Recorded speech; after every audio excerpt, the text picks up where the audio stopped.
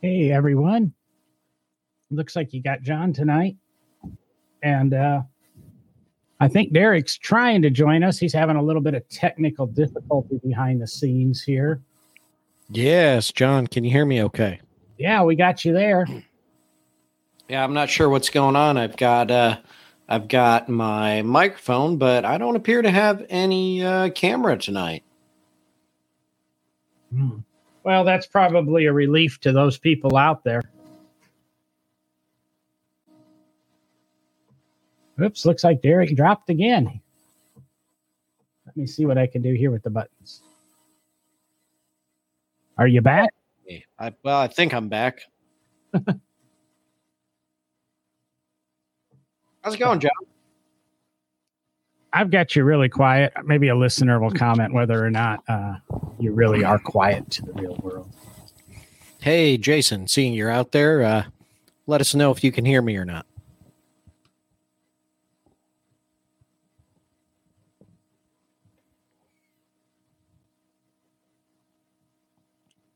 Of course, Jason. I always use Chrome. I am on Google Chrome as well. You might not have the latest update. You know, it did this to me last week where it didn't want to find my camera, and I just kind of restarted my computer. But seeing we were pushing it so late tonight, I wasn't able to. I know we're a car podcast, but that's what Bill Gates designed. When it breaks, you just turn it off and turn it on. Oh, exactly. Hang on just a second. Derek, entertain him. Okay. What am I supposed to entertain him for? Why? I have no idea. Well, hopefully everybody's having a good week. John just got a text message. Very important. Oh, the dog just got a bath, and the dog was trying to make her objections noted. Ah, yes. So, Derek, if we go by, let's see here. We're going to have a great topic tonight, kind of something we can debate a little bit, because nobody knows what the answer is. What is an American car? We all know what the answer is, John. Everybody knows the answer to all things. Well, according to all my information, the only American cars out there are really Teslas.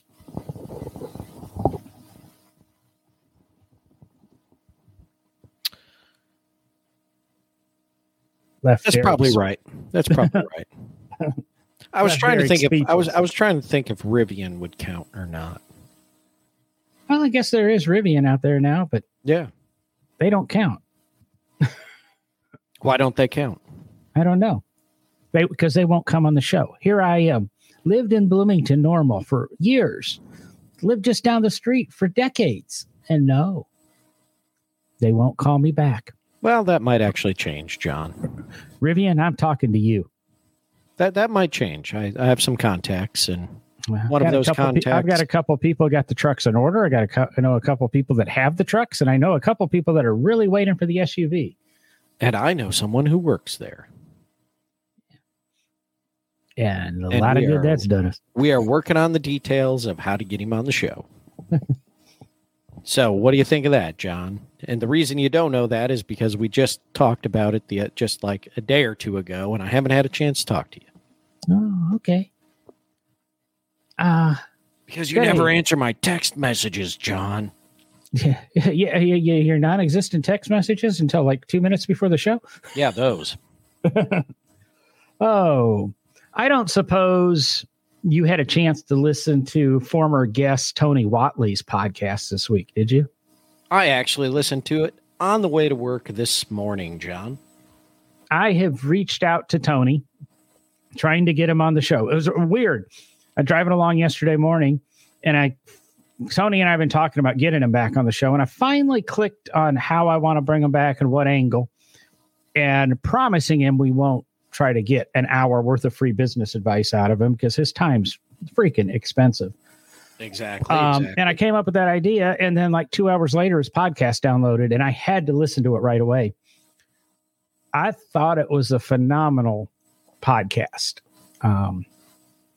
So in my email to him the other night, maybe it was 2 days ago, that It was 2 days ago that I listened to it. I've requested permission to see if we can actually play that podcast as part of our feed one night. So. Oh, very nice. Well, and I'd like to get him back on, because if you haven't heard the podcast, the Tony's 365 driven, episode number 170, I believe it was, about cars and business and things like that. It's very interesting, as John says. But I would love to get him on the show, even if it was like the episode after we, play that or even snippets of his episode. Because, of course, Tony likes, Tony, it's a one-man show, so there's not a lot of discussion. It's just kind of Tony giving his advice, which is often fantastic advice. But, he talks a lot about performance cars because that's the genre or the, era that he is, or the particular style of car that he is most interested in. So I think it would be a little bit of fun to have him on the show and, banter back and forth a little bit about, our interests with him in the car world. So, antique cars, which I know he doesn't know a lot about, but, kind of bouncing that, okay, these are, what he talks about with performance cars and how to buy those. Well, how do we apply or look at that at the antique level? John, your whole, mini truck world that we know you love so much. I'm working on a couple of mini truck experts too. So I've got a lot of emails out. Like I promised, I got a lot of emails out about interviews. Tony's actually been on twice, episode 70, where we talk about his book, Side Hustle Millionaire. And we had him on 129, where unfortunately, and I really hate it, we got way off track. And I say, and I've told him, I felt like we abused him for business information. And that will not happen again, because I want to have him on to get his take on performance. Tony owns Deviate Motoring, which is a aftermarket company providing a lot of wheels and high-end items for the aftermarket. He doesn't do anything knockoff in that, and he's got a solid take on it. Tony's original business that he made a big chunk of his money on. He came from the oil industry, but he made a big chunk of his money with the LS1 Tech Forum and sold that for multiple seven figures. And that was kind of his role, or that's what got him rolling. And he understands performance. And I want to know, every car can go 0 to 60 in 2 seconds now, effectively. So two seconds isn't a big deal. 11-second quarter miles aren't a big deal, or are they? And I would just want, Derek and I's feeling on this, and you kind of know Will's feeling on this. I want to bring an outsider in who actually sells parts to this industry and see how he feels. And I really want to reach out to a couple of these. There's a company out there that performance tunes Teslas. Actually, there's a couple of them, but some of the oldest, and now they're beginning to get into Rivian and things like that. So I just wanted to say, if you haven't listened to Tony Whatley's podcast, go check it out. 365 Driven. And he really, we're trying to get him on the show to talk about that. And Derek and I will give you a full analysis on another show if we can get permission to play his show on what we think about it. And Derek's having potato chips right now. No, actually, that was just ice sloshing. Oh, I needed a good cold glass of ice water tonight, John.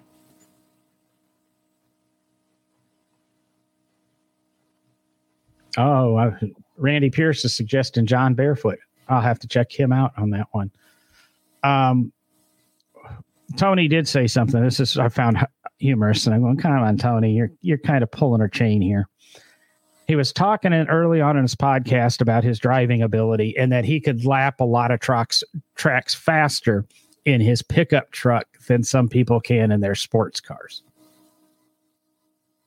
You know what kind of pickup truck Tony has there, Derek? Oh, yeah. He's got the new Ram. What is it? The TRX, is it? Yeah. Yeah. He's only got the Hellcat Ram, you know? Yeah. Yeah. So it's not like he's doing it in a 77 Ford F-150 Custom. But he probably still could lap faster than some people in their sports cars in one of those. Oh, exactly. But what's your bitch of the week, Derek? That's a great question, John. As I say every week, can it just be people? Because some people just suck. But people are people. How can it be? Yeah, you and exactly, I get along right. so awfully. Yeah. No, Randy, we're not going to make SEMA this year. Will's going to be there. I'm not making SEMA. I don't think Derek is. No. I just realized recently that I need to get out and rejoin the freaking world. That COVID thing slid through, and I just haven't started to get out and doing a lot of stuff. I think we all got so complacent in the routine of, if we still had to go to the office, come home, don't do anything else. Go to the office, come home, don't do anything else. And yeah, I've been thinking about that for like the last week. So you at least got out, went to Old Car Festival, and the Detroit Concours. Hell, it's been. Yeah, I haven't even made it to the Saturday morning, Cars and Coffee locally in a while, and I keep meaning to, and might make it this Saturday. I don't know. Got to get out there and start just getting out in the world. So. Mm-hmm. So you don't really have a bitch other than people? Well, I was going to, complain about all these people that just aren't going out and doing stuff, and they're just staying in their house and they're just hung up on COVID. But, I don't want to ruin the mood for the evening. So. Well, that's kind of, like I say, I like sitting here and, if you knew my list of things to do, actually, I do. I do have a gripe of the week. It's something I've griped about long ago on the show because I remember it because I got all worked up over a video that Haggerty put out. But at the Detroit Concours, I heard it again, and it bothers me because I feel that it is a common. What's the word I'm looking for here?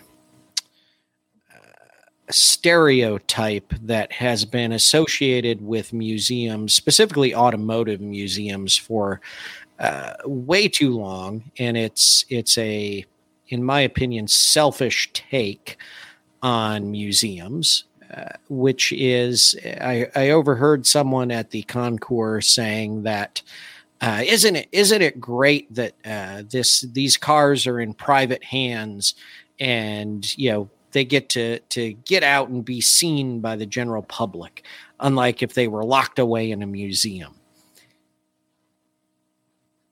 And that is that is the exact opposite purpose of museums. Museums are 501c3 nonprofit public institutions. They are known as public trusts.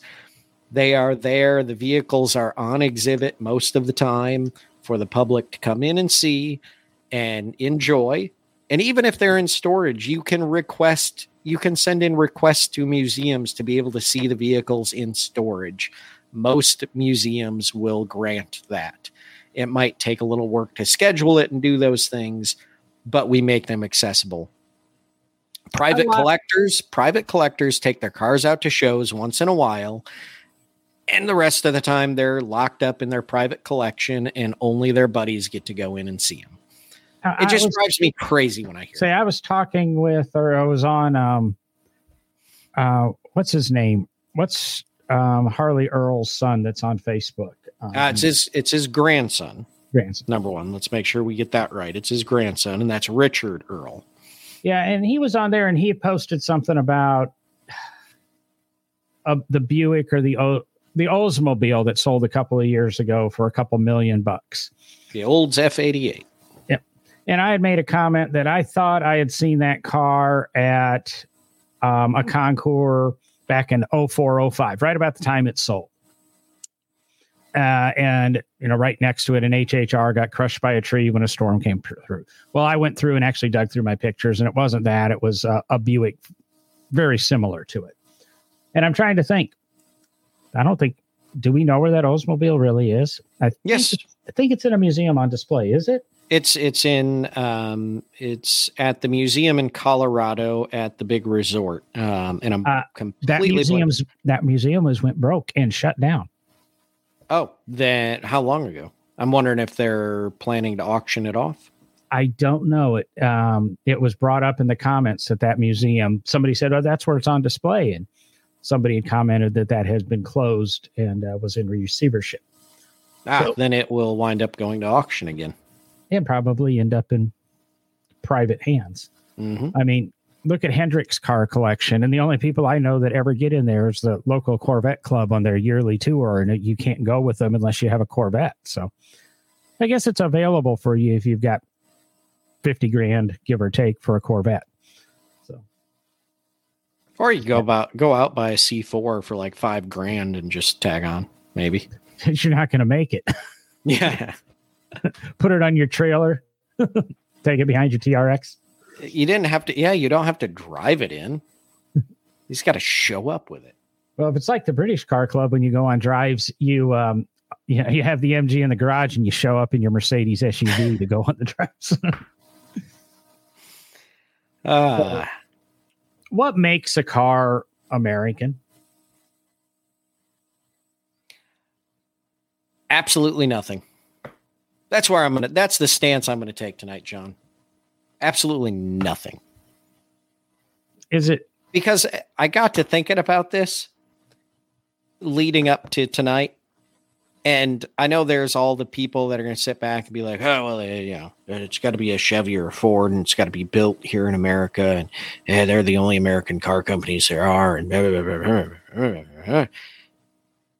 But if you really want to think about it, and yes, there have been a lot of automobile manufacturers from very early on that pretty much everything was made here in America. Same thing over in Europe and everything. They were getting all their raw materials in. But it was as early as the 1910s that Ford Motor Company globalized and had production facilities almost all around the world.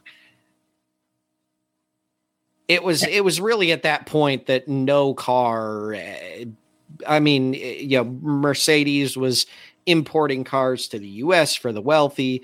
American car companies were literally ripping off the Mercedes design, famously the American Simplex.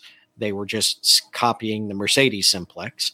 And I really got to think about it. If you really want to get picky, it's been since the earliest days of the automobile that things have really been global and shared globally. And, everything is in some way, copied or, designed off something else. People talk to me about it all the time, and they say it doesn't matter where the car's made. Your Chevy pickup that was made in Mexico, it's still an American car because the money goes back to Detroit. But is that a Toyota pickup or Tundra? 100% of the production's made in Texas, but that's a Japanese car because the money goes back to Japan. And roughly, I'm seeing if I can actually find Toyota's number.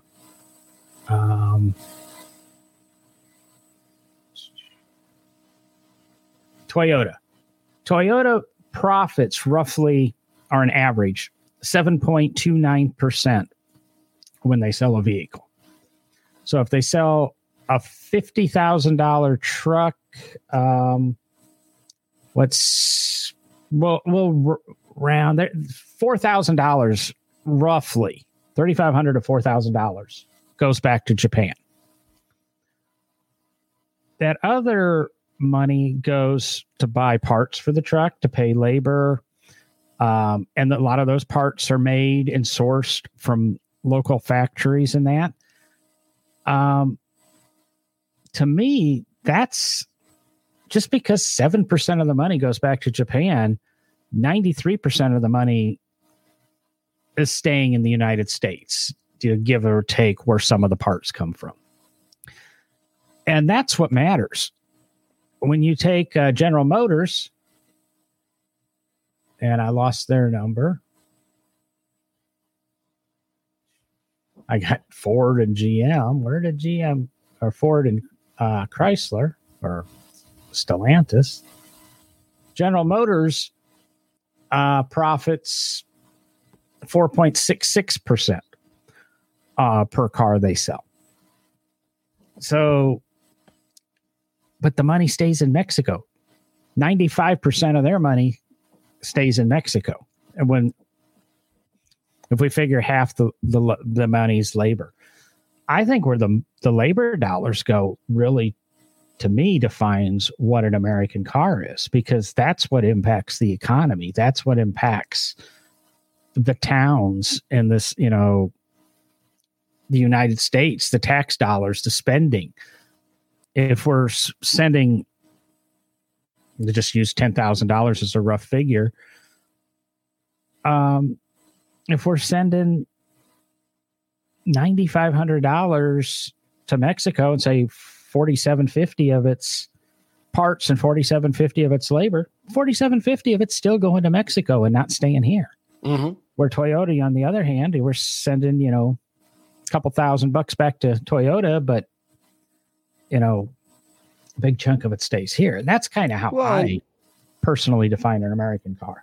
Yeah. And if you go and look at, I'm pulling up cars.com right now, but most of the lists are pretty much the same. But you look at what most people rank as the top 10 most American made vehicles. So that's, built in America using as many American parts as possible, right? Yeah, their methodology is location of final assembly, percentage of U.S. and Canadian parts, country of origin for available engines, country of origin for available transmissions, and U.S. manufacturing employees relative to the automaker's footprint.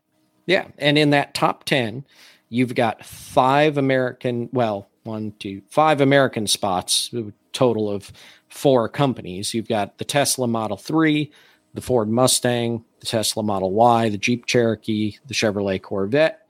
And then the next 5, 4 of which, 6 through 9, are Honda cars. And number 10 is the Toyota Tundra that you just brought up.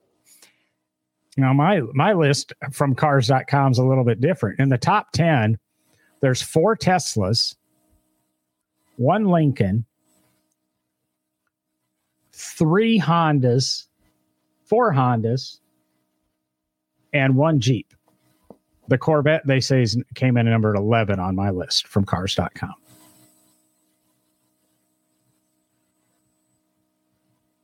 But the funny thing is, if we go back to my numbers, Tesla profits negative 11.27% per car.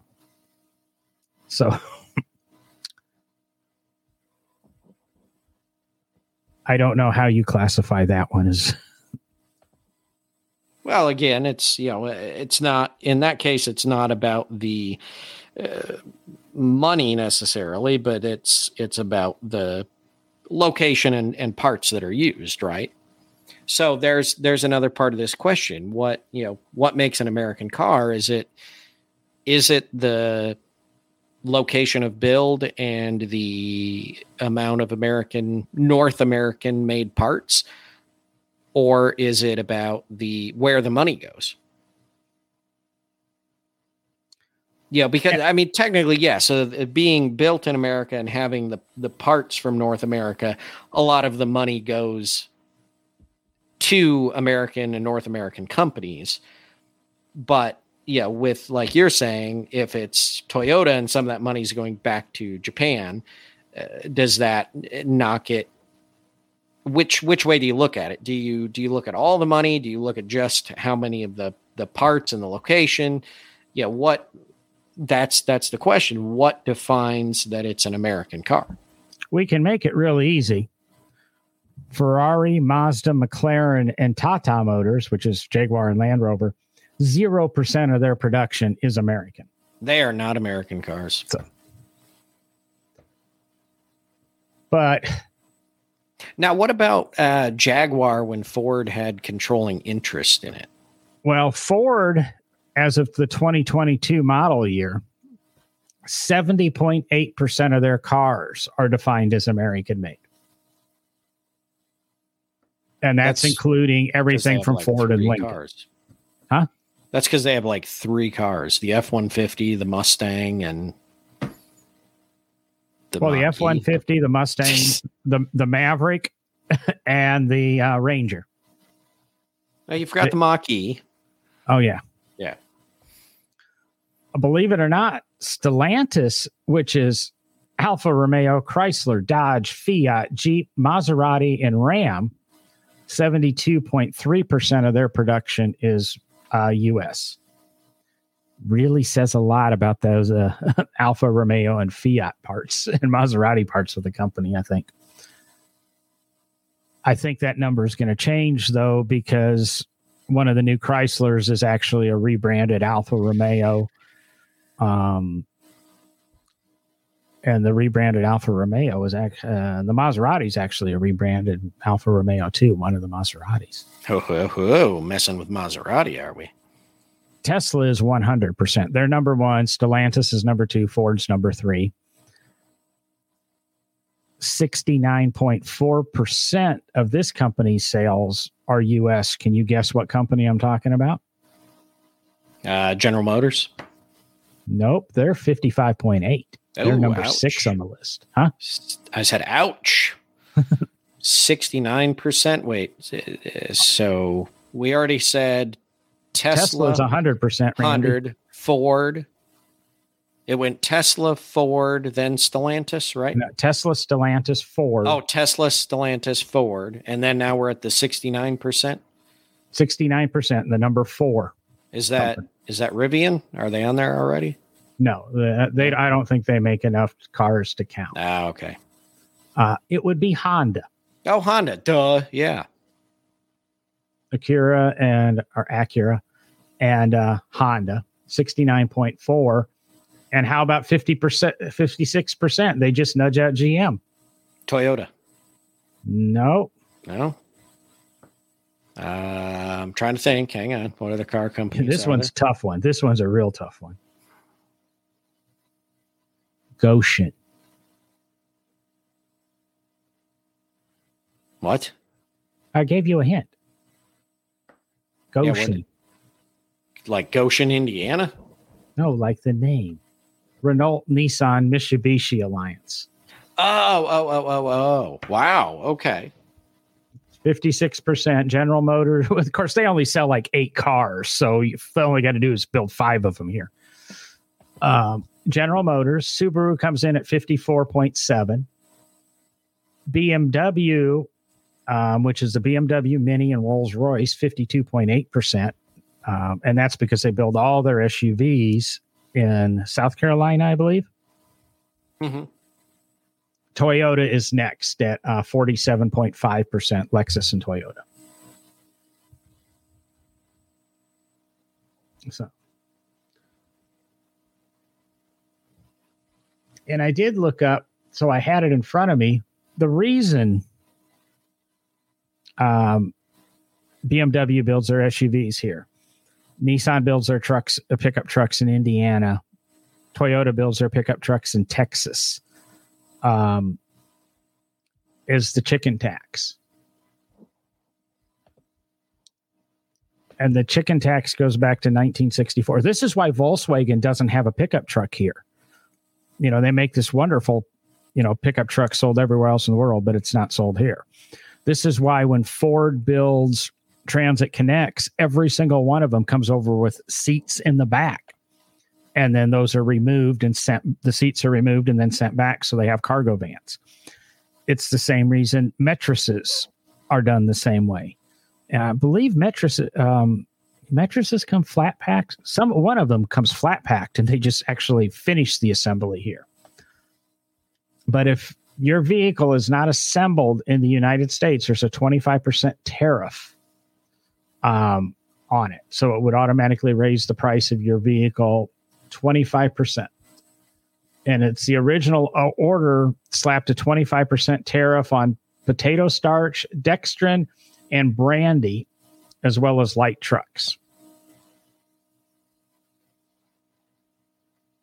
So, and all because of the chickens. That was an executive order by President Lyndon Johnson in retaliation for European tariffs on American chicken imports. See, I told you, because they put a tax on our chickens going to Europe. The chicken tax, the 25% tax was put on. However, the chicken taxes went away on our chickens, but we still leave the chicken tax in place on the vehicles and brandy and such. Oh yeah, we hold a grudge, man. Well, you do know the government gets a bill every year from England for the tea that was destroyed and lost at the Boston Tea Party. And we ignore paying it. Exactly. What is the compounding interest on that, I wonder? God only knows what that bill is. I wonder.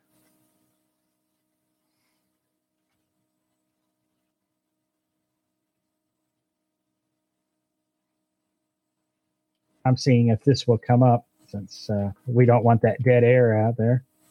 What's coming up? What? I'm trying to find out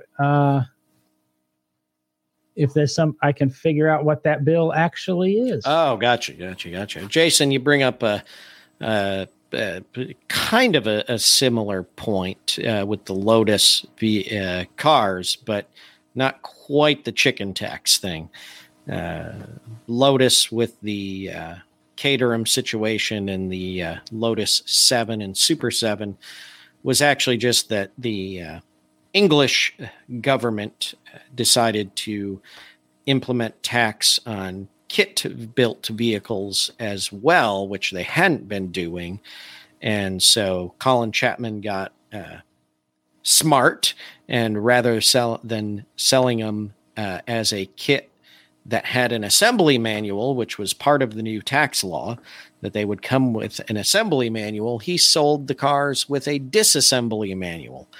And you basically just had to read the book backwards to put your car together. Actually, that is an incorrect thing. What happened is Lotus at the time published a magazine called Lotus and Sports Car. And if anybody would like a good chunk of the collection, I have it for sale. In that magazine, they published an article on how to disassemble your Lotus 7. Lotus didn't officially ever supply a manual either way with their Lotus 7s. That's interesting. That's not what a couple of the books say. We'll have that discussion, John. Well, keep in mind, the magazine was published by Lotus. So maybe it's a semantics thing. Okay. And pay attention. Have you ever seen the disassembly manual from Lotus? I've never looked for one. I've never been able to find one. Okay. Well, anyway, let's put it this way. They published the way to disassemble the cars. Is that a better way of phrasing it? Yes. Okay. And that's how they got around that. And then eventually, Caterham figured out that, if they were to be able to buy the rights to the 7 and keep it in production after Colin decided to end production of it, they would survive. So that's how we wound up with Caterham. And yes, John, I'm paraphrasing a lot of this and making it short, but. Yes, Randy, that is why the Hilux is not allowed in the Hilux, I believe, gets here through Mexico and some sort of importing regulations, but it's not technically imported by Toyota to the U.S., if I understand that right. I have to look into the tire plant thing. And yeah, Jason, Colin Chapman was a... I want to get Clive on the show, so I really don't want to say it, but Colin clever. He was clever. Kind of a con man. He was very, I don't even say that. Colin Chapman was a genius in that he totally believed, and I live by kind of the same practice. The rules tell you what you can't do. They don't tell you what you can do. Mm-hmm. And that's what he always looked for. He looked for that loophole in the rules where they said, you can't do this, but you can. It doesn't say this is what I can do because it says I can't do this.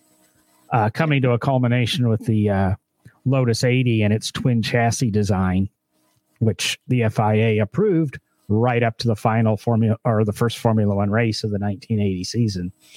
And I think that's when Chapman lost interest in cars, when they banned his a brilliant design that he spent millions of dollars coming up with.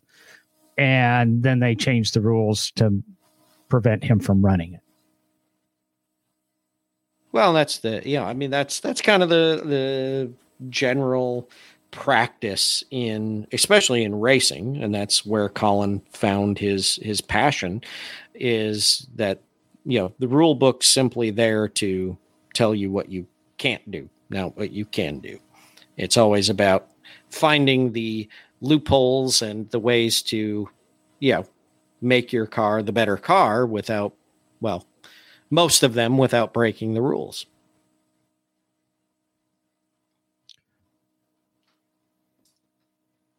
So we've covered the chicken tax. We've covered defined. It's kind of fascinating to me what makes an American car, and how things actually break down.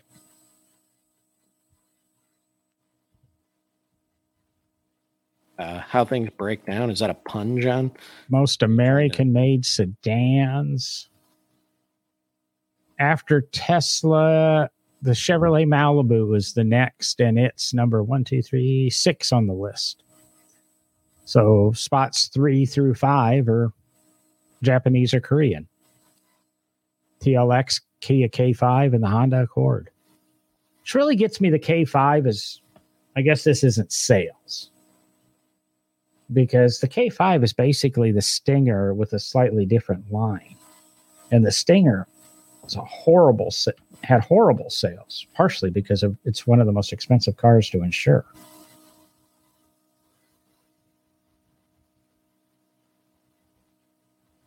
Most American-made sports cars. There's 3 cars on this list. The most American-made sports car? Huh? Did you say the most American-made sports car? Sports cars, but there's sports cars, right? 3. Well, the Chevrolet Corvette. Yeah, that's the only sports car we make in this country. Yeah. And then let's see. Does one of the Alphas fall on there, seeing they were so high on the list? Nope. Ah, dang. It's kind of simple. Right. You're overthinking it. Probably. And if you're going to do this and classify these as sports cars, then there should easily be 4 on this list. Oh, God. Chevrolet Corvette, Ford Mustang, Chevrolet Camaro. Nah, those aren't sports cars. Exactly. The Challenger's not on this list. And if you're going to put a Mustang in a Camaro, why isn't the Challenger? And I believe the Challenger's American-made.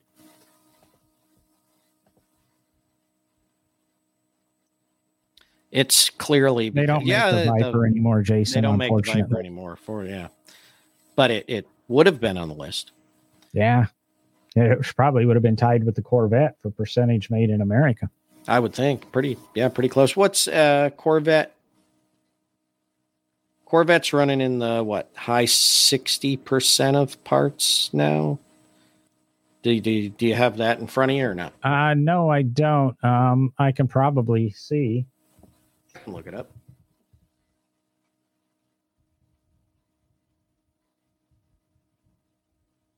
I want to say the last time it's actually up to 72%. Yeah, 72%. I think the last time I remember looking it up and thinking about it, it was at like 68. So it's bumped up. In 2014, the Viper was named number 10 on the most American cars list, meaning 75% or more of its parts were manufactured in the U.S. Boom. Tony talks a lot about the Vipers on that episode. Well, Tony has his toys. And unbelievably, his numbers are pretty accurate on the Viper market there.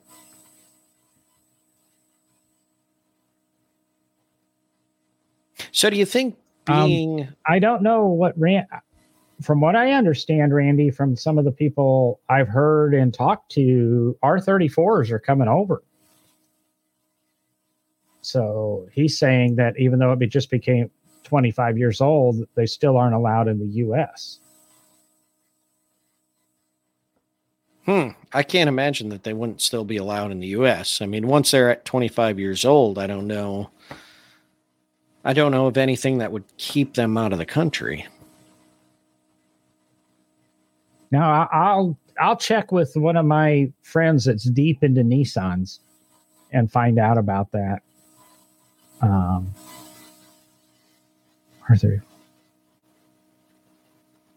Because I was just conversation about Lotus Elises now that the S1 Elise is available to import. Yeah. And there were a lot of people years ago on Lotus Talk that were buying them and storing them until they became of age. So there's a ton of these Series 1 Elises going to hit the shore or start hitting the shores. Because the 96s became eligible last year. So, and those are the fun Elises. And if you want to talk about a small car. Yeah, we have an Elise at the in the collection at the Lane, and that is a sports car. I mean, it's Lotus, right? So it follows kind of Colin's belief in as lightweight and simple as possible. But man, I'll tell you, that is a stripped down car. I am amazed at that car and how basic and bare bones it really is when it comes down to it.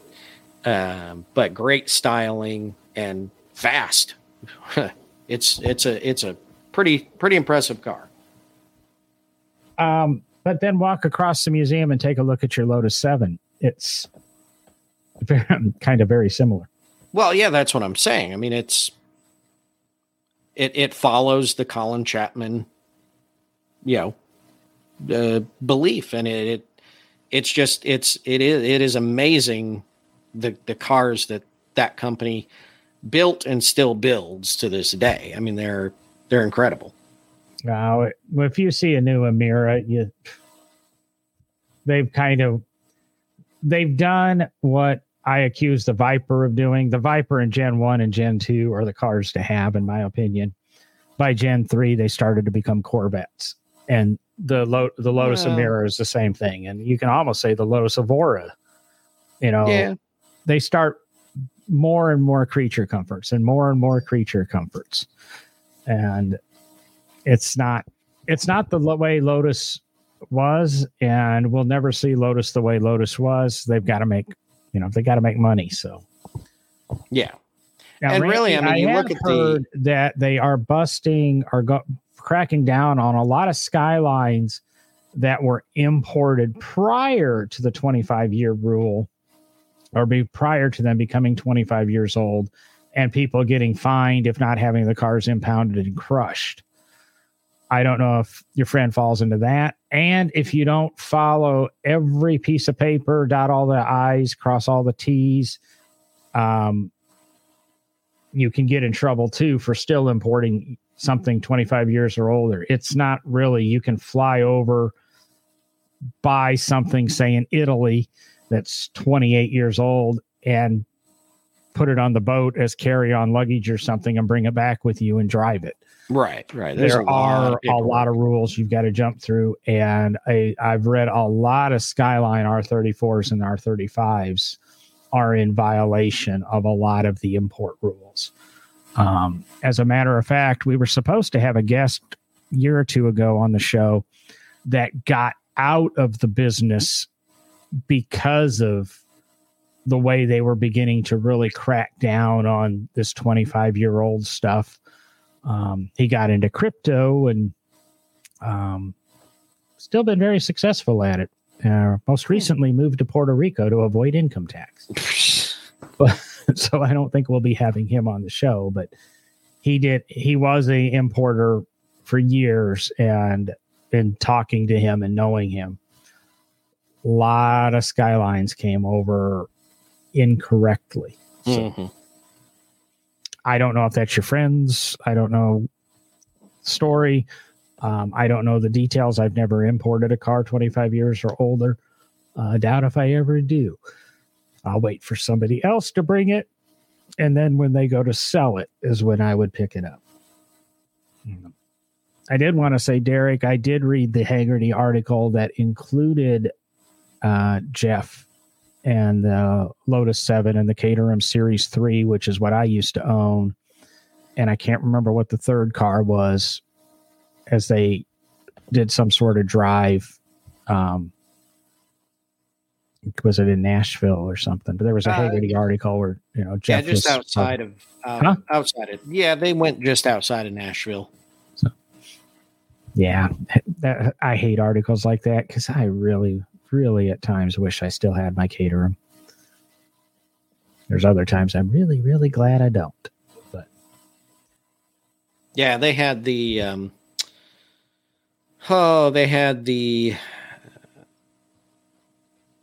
oh God, what two did you already say? The Caterham Series 3 and the Lotus 7. Yes, and they took the Elise. Yeah, okay. Yeah, and it was a newer Caterham though. It was a Caterham and a Caterham, wasn't it? Actually, I'm looking at the pictures now. Yeah, it was the Elise, your Elise, your Caterham Series 3. No. Yeah, and I think that's somebody else's. Yeah, and that was a Lotus 7 that was built by somebody for their father, or their father built right after his wife passed away. Yes. So the lane cars were just our Caterham 7 and our Elise. Yeah. And your Caterham's in blue fiberglass?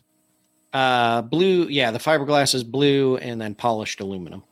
Yeah, that's what I had, polished aluminum, and then I had a set of green and a set of blue fiberglass for my car. I lean towards blue. I think when I finally sold it, it was still wearing the blue fiberglass, but I'd switch it every now and then. Hey, Dana, what's up? Not much. No.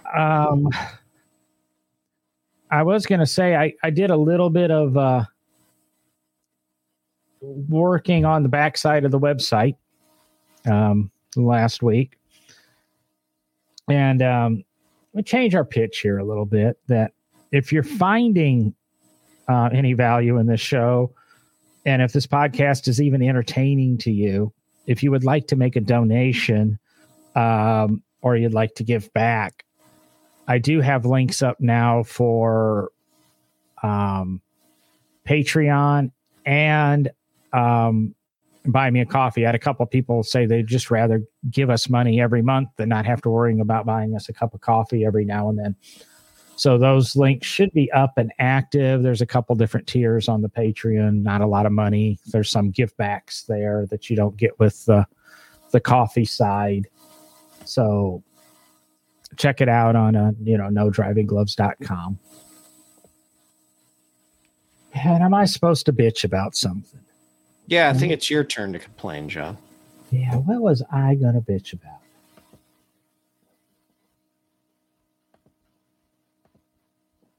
Dead air on podcasts. Huh? Dead air on podcasts. Well, that's really not a driving thing, unless, of course, you're listening to your podcast while driving. I thought we agreed a couple episodes ago that the bitch didn't have to be about automotive. I was driving out to the lake house Saturday evening. Wait, you have a lake house now? Yes. And must be nice. And it was Saturday was gorgeous here. I was going out Saturday afternoon before the Alabama game, go out, meet Brandy, and watch the game there. So I had the sunroof open on the Mini, the windows down, cruise control set at the speed limit. Well, speed limit's 55. I got it set at 57 because I know there's a 2 mile an hour error on my car, or cushion. 65, I set it at 67. So I'm buzzing along like that. And I mean, I set it at 67, and then when we come to a 55, I push the button 5 times, and that drops at 2 miles an hour each time, right to 57. Come back to 65, 5 times up, back to 67. Slow down, make my turn, get on this side road that takes you kind of where the way to the dam and stuff is. And goes through 2 small towns, heavily patrolled, and a lot of police presence. You know, they're kind of speed trap towns. Speed limits are 45 and 35. I set the cruise 45 on the nose. Buzz along, get to 35, same thing. 5 clicks of the switch, back to 35. 5 clicks of the switch, back up to 45. And when it goes back up to 45, I'm only on the road for about another 3/4 of a mile or so. Then I come to where I got to make a right turn. And the whole time I've been on this road, I've been tailgated by a guy in his F-150 pulling a trailer.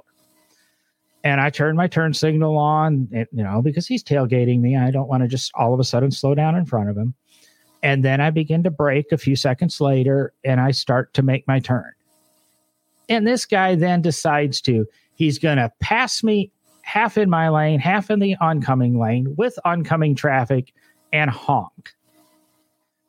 And I have to say, it took all my willpower not to decide to not turn and decide to go straight, and let him figure out how to solve the accident issue. So it's the speed limit, dude. Excuse me, and I'm going to say a naughty, naughty word, but fuck you. I'm following the speed limit. Live with it. And I did everything to the letter of the law. If I wouldn't have signaled, if I would have slammed on the brakes to make my turn, you're justified. But that pisses me off, I guess it pisses me off overall because, and I'll say it here, I drive a lot every month. I get paid by the hour. So it doesn't make me any money to drive faster than the speed limit. So I honestly try to drive 70, 72 on the interstate. That's damn near impossible at times. Mm-hmm. I try to drive 55 when I'm on 2-lane back roads going small town to small town. That's damn near impossible at times. It irritates people, but I feel I'm okay. So next week, Derek will probably bitch about these people that cling to the speed limit religiously. Exactly. That's my plan. But they're you know what, John? People that hold the speed limit, they're un-American. They're un-American. Well, that's why I drive a Mini. It's German. There you go. Built in England. I was going to say, is it German or is it English? Which is it? Well, it's owned by Where is it from? That is the question tonight. Where is the car built? What nationality is the car? I'm not sure who Randy's agreeing with. I'm not sure either. It's a safe way to go, though. You just say you agree because, then you don't have to. For some reason, you're still really, really quiet to me. Oh, am I quiet again?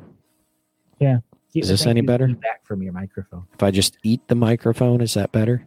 That's how it's supposed to be done. Oh, okay. Well, some weeks if I try to eat the microphone, it's too loud and you complain. Other weeks I don't eat the microphone and it's too quiet and you complain. Randy was agreeing with you, Derek. It's non-American to go the speed limit. Oh, Jason. It's Bavarian. So true. So true. Bavarian cream. That's the best freaking donut in the world. Anyway. Well, go get in your Bavarian car and drive the speed limit, John. Well, I think we got to just about everything on the old list, other than the news briefs, but I don't think I could find anything we want to do in 2 minutes. Wait, Jason just said that listening to Derek with no picture is like talking to Siri. So I sound like a computerized female voice. That's awesome.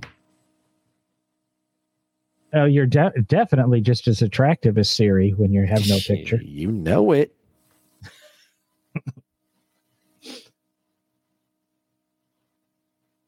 And plus, Siri is just a cover name for the CIA. So,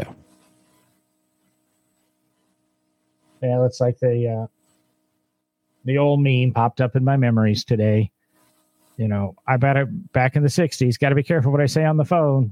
Government might be listening. And now we go, I got it sitting right next to me. You know, hey, listening device, what time is it? Got them all over the house now. I can't do anything in private, except I have the cameras turned off on the units in the bathrooms. Well, that's no fun. Well, live a little, John. Well, I already probably impressed the neighbors too much. It's not that you have the cameras off. They just all broke the first time you went in there. They didn't have a wide angle enough lens, right? Exactly. Talking about my tummy. But all right, the show's devolving. We can go to bed now. The show started devolving about 9:06. So exactly. Well, like I said in the description, we weren't going to solve this problem. You decide what an American car is. I think there's a big thing to decide on that one. We know what the chicken tax is now. We've got some things to research. We decide maybe I should speed every now and then. I carry this episode with me in my pocket and show the cop. Otherwise, I'm out of here. I'm going to do the same. Carry a copy of the episode in your pocket? No, I'm going to get out of here. Later, everybody.